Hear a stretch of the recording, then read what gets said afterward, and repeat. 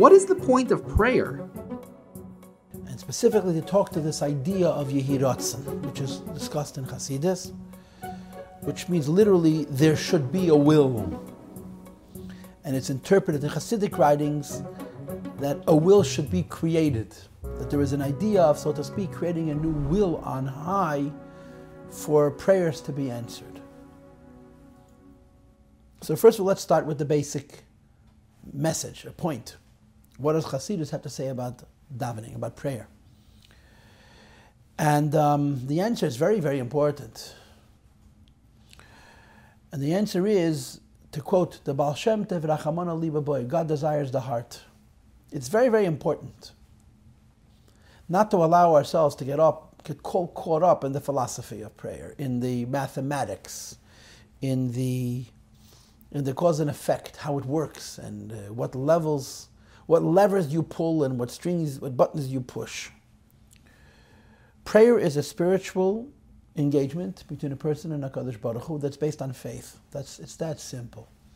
We talk to God in the belief that He listens, in the belief that we have a relationship with Him, and in the belief that there's an inherent value in engaging with Him, both for the engaging itself, as well as for the blessing that it could bring to us. But the blessing that it brings to us is not like a person putting his ATM card and withdrawing money.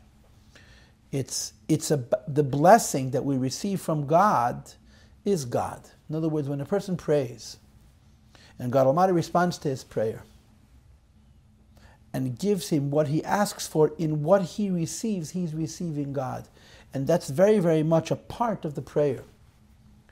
And it's very important not to start philosophizing about the logic of it and the intellectual complications that lie in it. Because after all, we want a relationship with God. And if we get so caught up in the math, even if we answer all the questions and dot all the I's and cross all the T's and figure out how prayer works and how the levers are pulled and the buttons are pushed and the flow of benevolence from heaven reaches earth, we exclude ourselves from intimacy with God, because it becomes an exercise in intellectualism, which is a big mistake. Instead, prayer needs to be heartfelt and sincere and simple. When a person prays, doesn't walk into the shul and pick up a prayer book and say, okay, does God listen? Does God care? Can God respond? Can I affect His will? You pray, period. You open up your heart and you talk to God and you approach Him with a sincerity and with a faith that there is credibility in what I'm doing, there's purpose and worth in what I'm doing, and conceivably even that this engagement will actually better my life material in a way that I will be able to observe. But the basis of prayer is that I bring my heart into the shul and not my mind and my calculator into the shul. Now, there is a wonderful idea which is mentioned in Tanya about prayer, which in a way puts prayer on a pedestal above Torah learning and the performance of mitzvahs. In other words, according to the Mishnah, Judaism is divided up into three poles. There's a study of Torah, the performance of mitzvahs, and prayer. So it says in Tanya that there's something about prayer which exceeds the other two poles. And that is that the whole point of prayer is that it should change the physical world, that it should bring us health and parnasa, material blessing, and so on. In other words, when a person studies Torah and his life doesn't change materially, he's done what Torah study is about. When a person performs a mitzvah and doesn't change the world, and the world does not change materially, he's done what the mitzvah is about.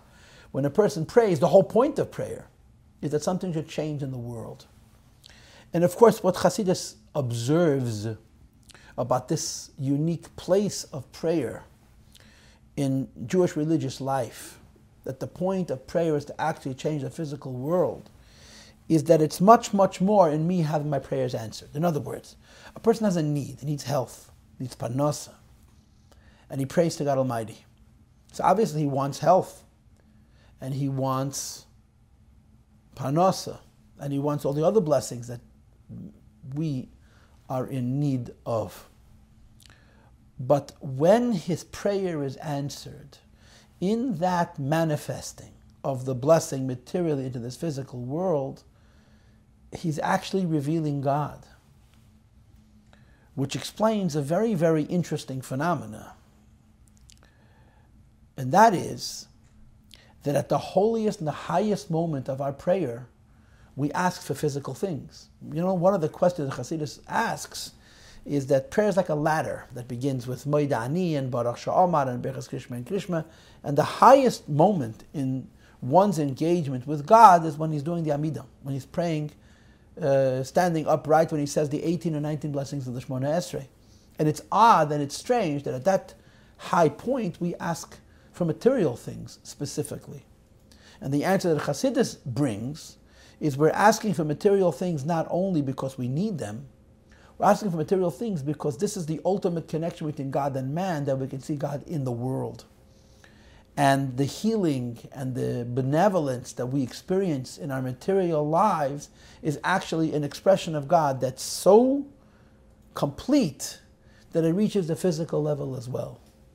And that's the concept of prayer ideally, that we not only connect to God Almighty and spiritually engage with Him, but He engages with us to such an extent that we don't only experience Him in our mind, in our heart, and in our soul, but we experience Him in our body and in our world and in our lives as well. And of course the point is that there's different qualities to prayer. There's different eichiyos to prayer. A person can daven, can pray on a variety of different levels. And the effectiveness of that prayer, in other words, the ability for the prayer to affect a change in the world, is in proportionate, if you will, is in concert, is aligned to the quality and the intent or the intensity of one's prayer. Because people can pray on different levels. And I'm going to share with you an insight which is found in one of the Rebbe's talks about Rosh Hashanah that enlightens this idea just a little bit. The Tanakh, the scripture tells us that Chana was childless. And she came to the Beis HaMikdash to pray. And the Tanakh, the scripture describes how she prayed. Sfaseha nois, v'koila lo yisham, her lips were moving. Her voice could not be heard because she was speaking inaudibly. So the leader at that time, the prophet, the high priest, whose name was Eli, approaches her and accuses her of being drunk. And she responds by saying, I'm not drunk, I'm bitter. Yayin v'sheicher, I'm not drunk. I'm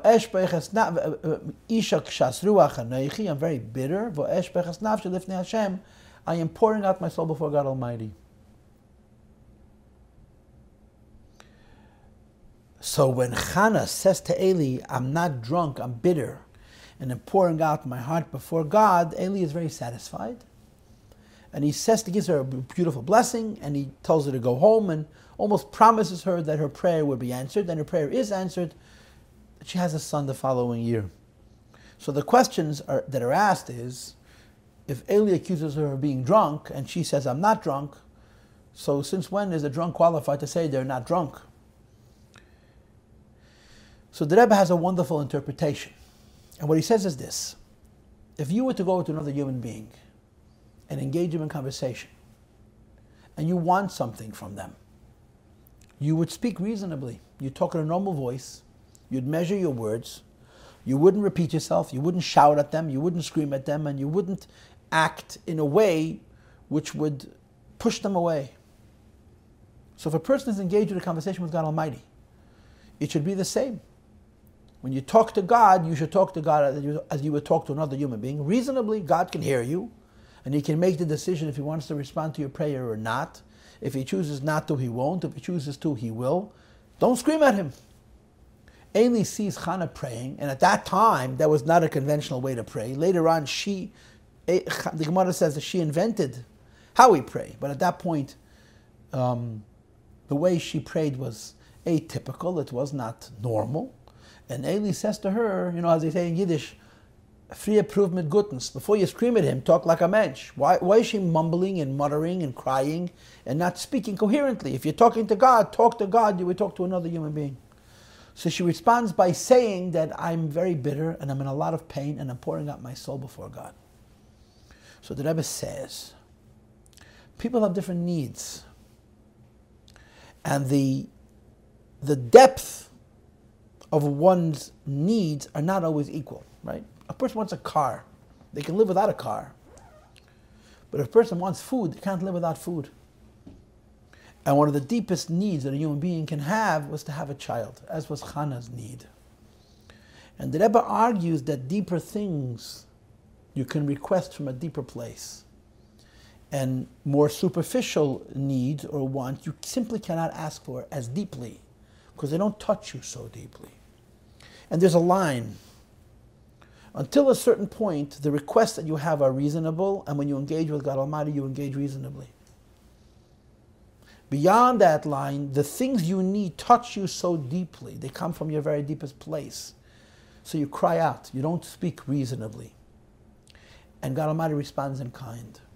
And this is the exchange that Hannah has with Eli. Eli accuses her of being incessant, and being hyper, and being hysterical, in calling out to God Almighty.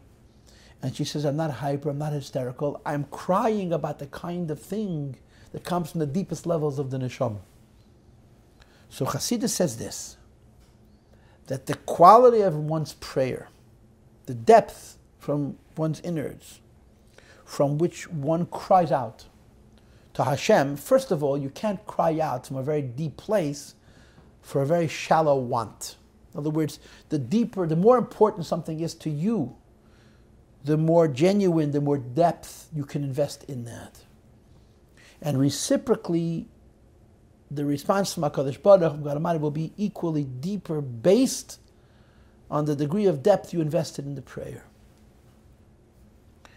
And accordingly, some prayers are not as effective as other prayers. Some prayers, especially when you're praying for things which are, in quotes, not that important, not as basic to a person, you ask for them from a more superficial place in yourself. You ask for them in a more reasoned tone. And the likelihood of Hashem responding and the nature of that response will accordingly be measured. But when a person is asking for something which comes from his very deepest depths, in other words, when a person asks for something which is literally his entire purpose for existence, which touches the very essence of his existence, because the cry comes from such a deep place, so the reciprocity, the reciprocation is also coming from a place of this greater depth. And Chassidus labels this delineation with the word bracha and tefillah. Chassidus labels this delineation, at least basically, with the two words bracha and tefillah. Bracha means a blessing, and tefillah means a prayer. In this particular context, the difference between the word of blessing and the word of prayer would be the following.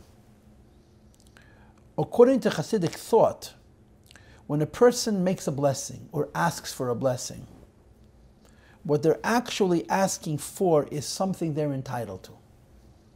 They're entitled to it because God gave it to them in theory and it needs to be brought down into this world. Or they're entitled to it because it's not irrational, it's not unexpected, it's not more than they deserve. So when a person asks for a blessing, there's two ideas. One is you're asking for something reasonable, and it's reasonable that you should receive it. But you're not creating anything new in the will of God. Because the way a blessing works is that before you ask for the blessing was yours in theory. You're simply actualizing. If you could imagine it in these terms, a person has a bank account and wishes to withdraw funds. As long as there are funds in the account, it's his wealth, but he has to extract it. A blessing means that I'm entitled to certain gifts from God Almighty, and everybody is given different gifts. Not everybody is given all gifts. Some people are given the gift of wealth. Some people are given the gift of health. Some people are given the gift of longevity. Some people are given the gift of children. We would all like to have all blessings. But as far as blessings are concerned, everybody has different blessings. And actualizing those blessings is not considered extreme. It's simply materializing what's been given to us potentially in a spiritual way, and asking for the blessing actualizes it. And then there are things which a person has not been blessed with. That individual person was not given all blessings, whatever those blessings were. So a new idea is invoked. That's called prayer.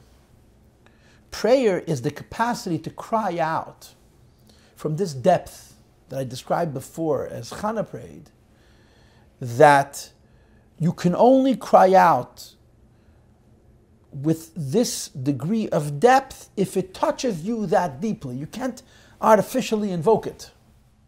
If you want something which you are not meant to be blessed with, it has to touch you in such a deep place within yourself that when you cry out from that place of depth, it touches a parallel depth on high, so to speak. And the expression which is used is Yehi Ratzon. Yehi Ratzon doesn't mean it should be the will of God. It means we should create a will of God. A human being has the power through prayer, but a prayer that's incredibly heartfelt. And again, it can't be heartfelt if it's about something which is not very moving to one's heart, to create a new will on high. But this is the exception to the rule.